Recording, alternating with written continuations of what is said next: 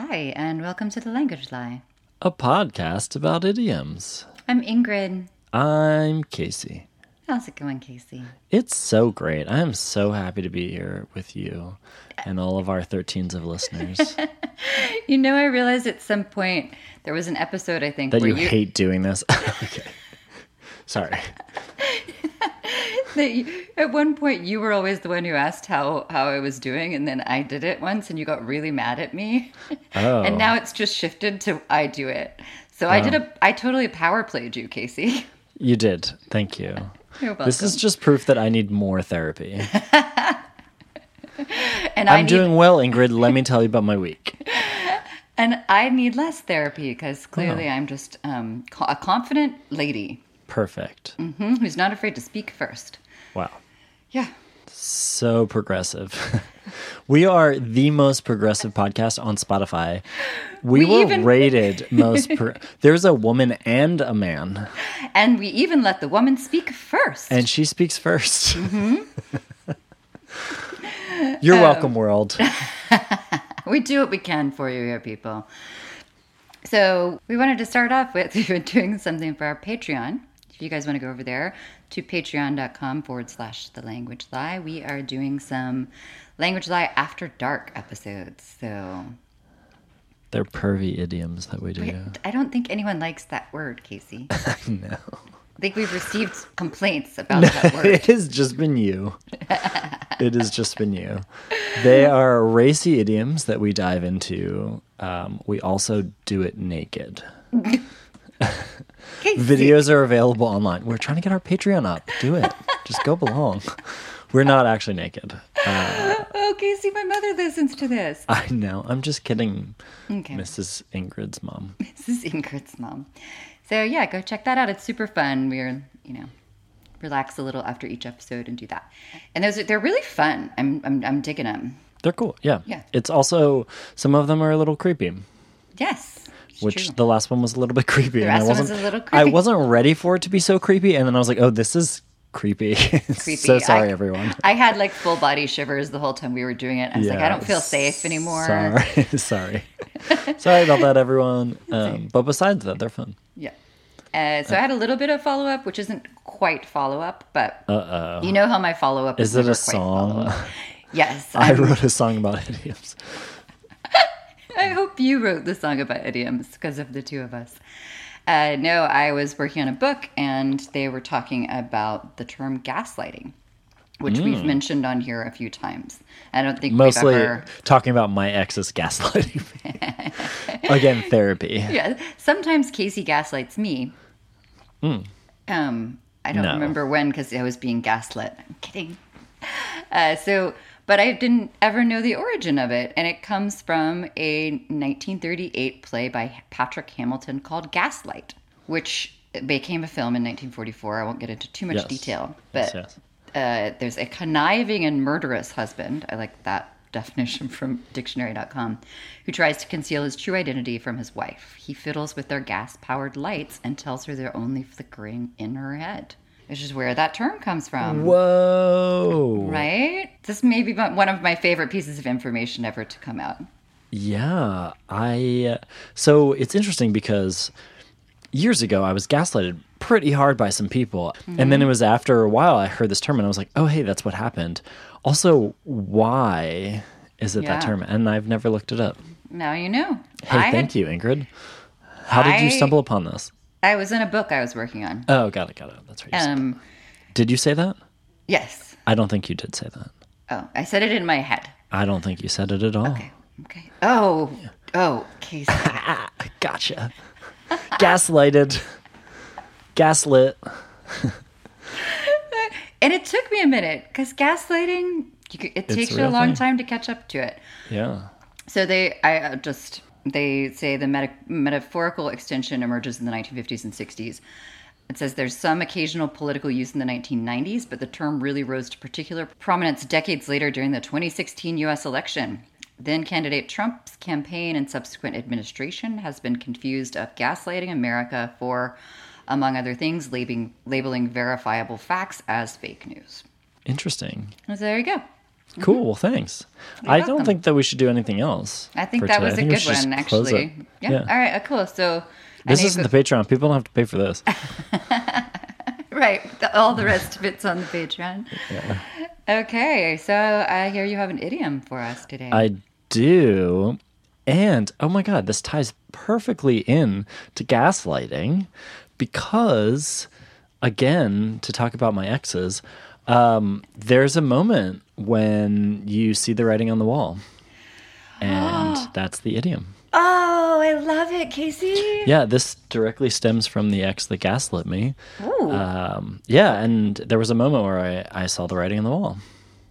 Tell me what, don't tell me what the moment was unless you want to.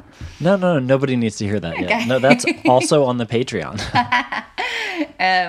Okay, I love it. So I'm sure you've heard this. Have Yes. you used it? yes, absolutely. I don't remember when, but yeah, to see the writing on the wall means that you, in my mind, it's kind of like, maybe this says something more about my personality, but it's like it's the end of something and you know that it's coming to an end. Sure. You can tell that whatever it is about to be over. Or you could maybe tell something about somebody's personality, like if Something's obvious. yes, if something's super obvious. Okay, yeah. So the definitions, the strict definitions from what I've heard or from what I've researched on Merriam, Cambridge, and honestly Urban Dictionary I think has the best version of it, which is ironic because they're typically funny. But so Urban Dictionary says it signifies that you're specifically figuring something out by reading between the lines of the situation. And this realization, once made, would be foolish to ignore. Okay. Cambridge says, it is said to mean that there are clear signs that something will fail or no longer exist. Merriam-Webster says it's used to say that it is clear that something bad will soon happen. Okay. So it's portentous of doom. Yes. Oh my gosh. Wow. Merriam-Webster gave a good example. I haven't lost my job yet, but the writing is on the wall. My company just laid off 50 more people today. Yeah, you're going to lose that job. Yeah, it's done. Yeah. Do you know the origins of this idiom? No, no, I don't. I don't at all. Do you? And you're just gaslighting me that you don't? Oh, if there's ever a question, I'm not gaslighting you, Casey. My brain. That's what all the gaslighters say. I was searching around in my brain trying to think like maybe somebody wrote, but no. Okay. It's just very little. A brief aside. There's a character in a TV show called Community. Mm-hmm. Have you ever seen it? I have. Oh, really? I would not Why imagine are you that you would watch shocked? Community. I actually really love Community. Yeah, Community's great. I only got into it during the pandemic, and I've always like seen it on, and I'm like, oh, that looks so boring. But they actually do. It is one of those. It resets after every episode. Essentially, there's like some growth, but like they can do anything they want. They've done like animated version of an episode. I don't like those when they do the puppets. animated. I don't like those either. But it's like it's so interesting because you can never do that with Who's the Boss or Right. the Steve Urkel show or whatever. Like it's like there's always like humanity involved. I don't know what it's called. Family Matters. There we go. So those were really antique examples that you had.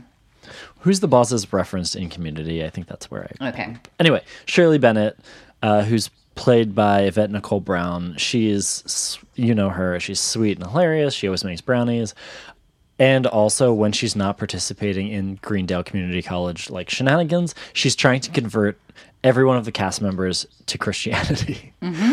Okay, so this is how I feel about this episode, because this is probably the third idiom that I've researched that's taken directly from the Bible. Like, third in a row. You're trying to... And I'm trying to convert all of our listeners. to Old Testament God. Not New Testament God. Whereas Old Testament God. mine are like hell and brimfire. It's fun set up for the opposites of our personality. Yeah. So I just want to apologize for the Bible talk. I had no idea. You don't mean anything by it? Yeah, I'm not trying to like get everyone to like, hey, have you heard? Well, I don't think that story you told about Job was really going to convert anyone to Christianity. Everyone's like, no, I'm good. cool. No, we're good. Well, this one might also help unconvert people. So this idiom gets its start from the Old Testament. This is when God was mean, Okay. and also noticeably more direct in his actions. I don't know much about the Bible. I mean, it's your favorite book, so you should tell me. But I feel like the Old Testament God, he is very active in humanity. Yeah. And in the New Testament, I feel like it's passive. Yeah. It's, He kind of hands things over to other people to do a little bit more often. yeah, whatever that means. Anyway, so this is Old Testament. This idiom comes about during Balthazar's feast, which I always thought it was Balthazar. Mm-hmm. And maybe I'm misremembering something, but this person's name is Belshazzar. Belshazzar. Okay. So if you are one of our Bible listeners, turn to chapter 5 in the book of Daniel. Oh wow. Okay, you really are getting. I'm pandering to our Christian listeners. Getting real We're going Sunday to have school a over weird here. Christian following, and they're not going to understand what's happening. There's like a homosexual behind a microphone, and he just keeps talking about the Bible. We like it. It's good to bring people to multifaceted aspects of life. Yes. You know? Yeah. God created rainbows, so Yeah. He creates them all the time. yeah.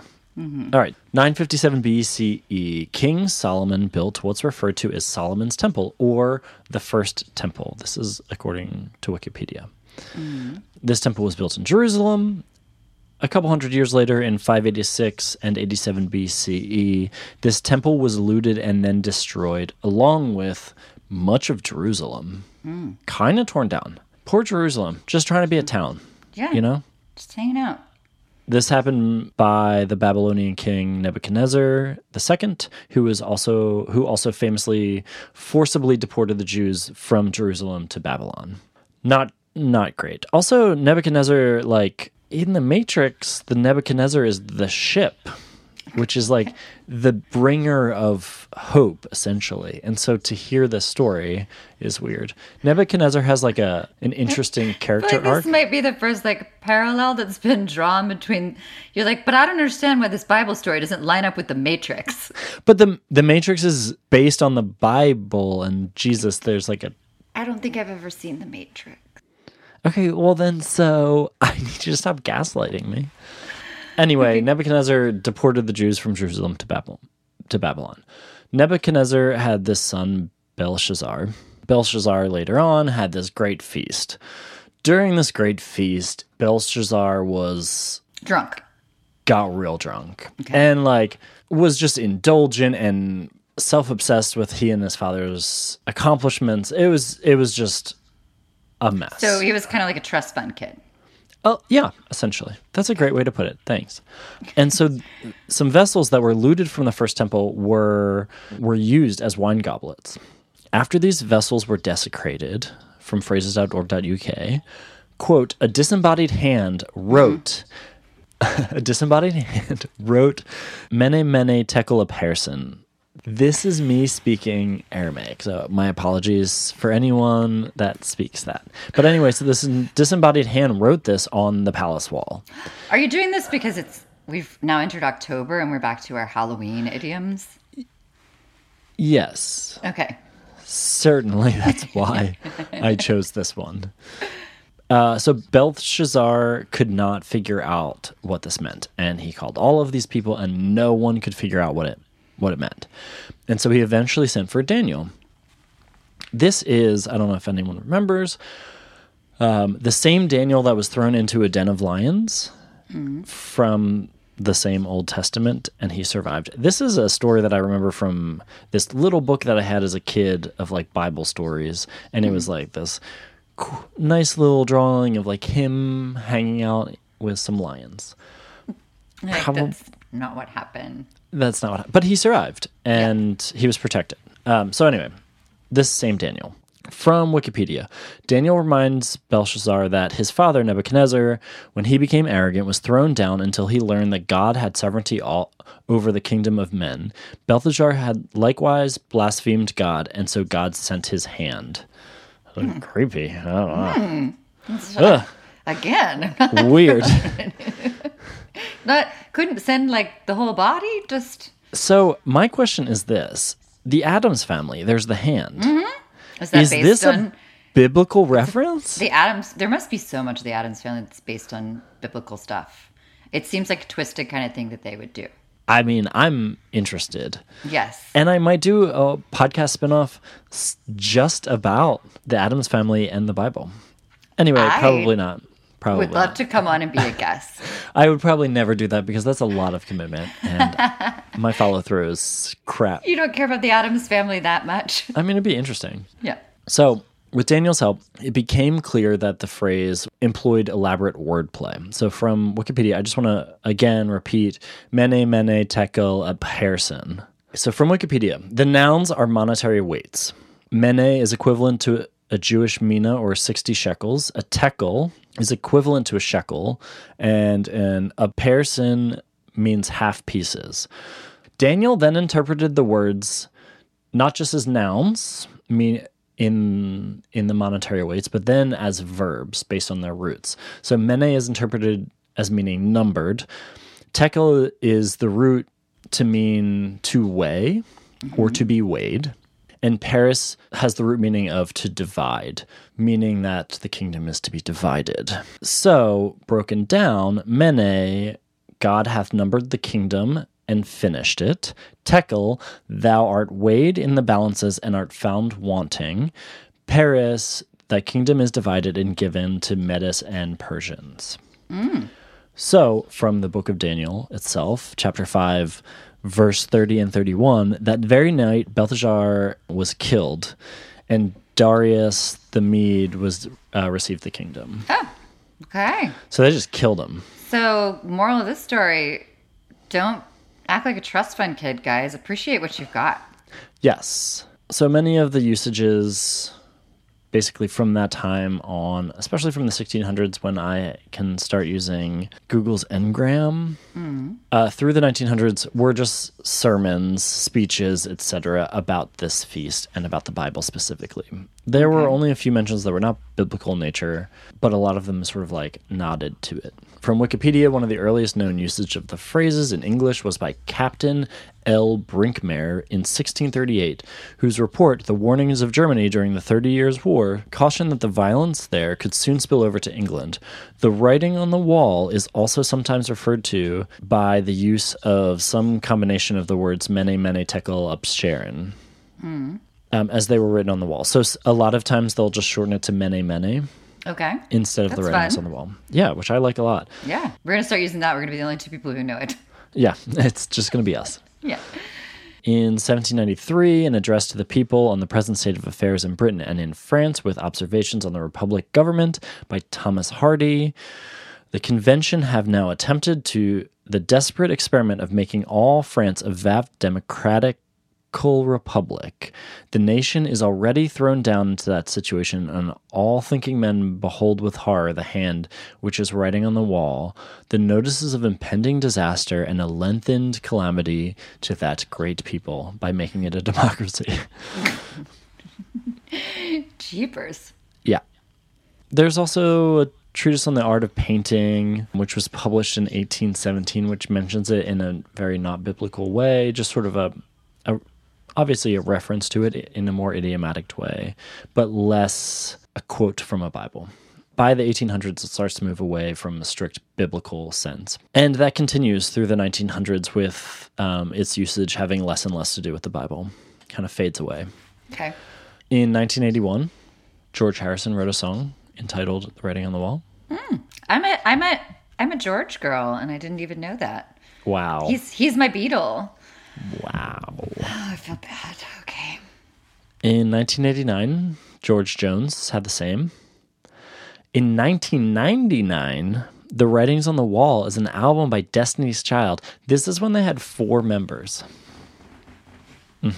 Early Destiny's Child. Okay.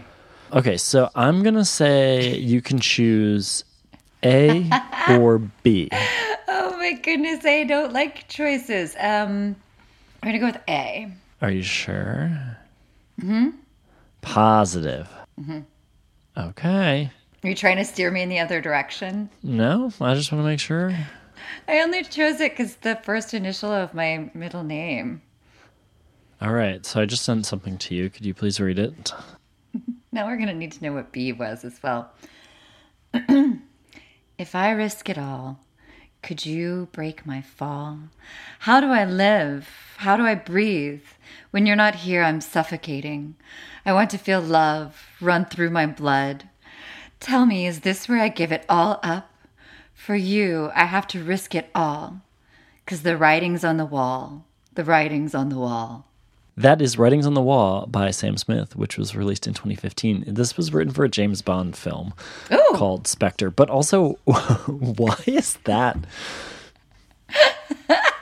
I don't know. That doesn't sound. That doesn't sound very like Doesn't saving sound the very world. Bond. Doesn't sound like a Bond thing. No. Yeah, I've also never really listened to like the lyrics of the Bond song, so I don't really know. But it I just think seems a there's- little lovey. It seems a little Sam Yeah. Smithy. Yeah, no, I was trying to do a different voice than the one that I always do, and then I was like, No, Well, but now you I feel fell like- into yeah. now I feel like I'm reciting love poetry. Yeah, you are. The second version was a 2021 song called The Writings on the Wall, I think, by Iron Maiden. Oh, That was option B. you really wanted me to do B. Okay, I can get it. I wanted you to do B. It was just a little more dramatic. Yeah, that one was very loving. We don't usually do things that are that loving on this podcast, guys. No, that was a very, very lovely thing. So that's the idiom. I love it. Many, Thanks. many, man. I also have an international idiom here if you would like to hear it. I would love to. Look Casey. at who's on top of things. You are on it. This is a Russian idiom. Do you speak Russian? No, I don't speak Russian. Man, I was really hoping you did. There's just this little known thing, this thing you've known me all this time, and you're like, I've never busted out in Russian before. Yeah. Hiding it. So I don't know how to say these words because these are letters that I don't understand. Just read it in English, I think is best. But the literal translation in English is galloping across Europe, and it means to do something hastily or haphazardly. Don't do things hastily or haphazardly, guys. Which geographically, Russia's here and then Europe's here, so it's a whole lot of ground to travel. That it is. You'd need to gallop. You would need to gallop if you're going to get through it all. Yeah. So All right. that is a Russian idiom for today, galloping across Europe. I like it. I wish I knew how to say it. Any Russian listeners, let us know. Yes. Send us a voice clip. So I have a things we shouldn't say anymore, which this has, up until this point, I think exclusively been things that are racist in origin. And we can keep that theme, but I found this one in trying to research just things you shouldn't say, and I thought it was so interesting that I'm sure I've used it, and so I wanted people to know this. This is from bestlifeonline.com. It's spaz, S-P-A-Z. Did you know we weren't supposed to say this? No. To many people, calling someone spastic is just as offensive as calling someone the R word. The stigma stems from the word's association with cerebral palsy, a disease that was once referred to as spastic paralysis. Oh, no. I mean, I don't really use that term often. I think it was more of a 90s thing, but Yeah. Also, yeah, I feel like I was a kid when I used it. so Wow. all you kids who shouldn't be on here learning about words anyway, don't use As we that word. discussed, yeah. Yes. There you go. So, do you have some cinnamon for this? Sweet, Sweet angel person. baby. I do. This is in our new segment, Cinnamon for a Sweet Angel Baby. It was slightly different from the title that we had for me, but okay. You came up with that title for yourself. This is from the Good Game Company. It's called Idiomatic, the game. This is synonyms for idioms.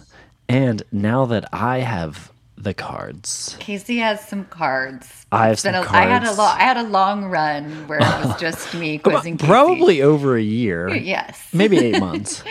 It was pretty long. I really liked it, but now this is a lot of fun. All right, so your first clue is unbolt and cast wide the water overflow doors. Open the floodgates. Wow. Okay. I'm just so excited that I am actually like not as terrible at this as I thought I was, that I'm trying to go really quickly. Wafting in an ocean of qualm. Now, of course, I don't know it. Wafting in an ocean of qualm?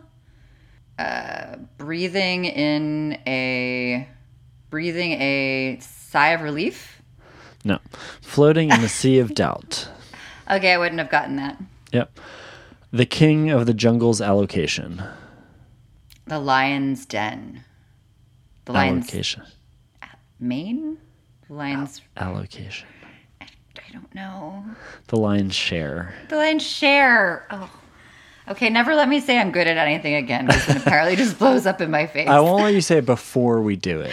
Okay, thank you. But you did great. No, I didn't. It's okay. We're fine. I'll do better next week. I'm going to study. Okay. This is the way I do anything. I am an A student. I'm going to get this on. Okay. So thanks for listening, guys. You can email us with any idiom suggestions at thelanguagelie@gmail.com. And like I said, our Patreon is over at patreon.com/thelanguagelie. You can also slide into our DMs at The Language Lie, all one word, on Instagram. Mm-hmm. And make sure to like, follow, and subscribe wherever you get your podcasts. And you can rate us. And rate us, I guess, if you want to. I ruined your flow, huh? Yeah. All right. Sorry. Okay. Bye. Thanks, y'all. Bye.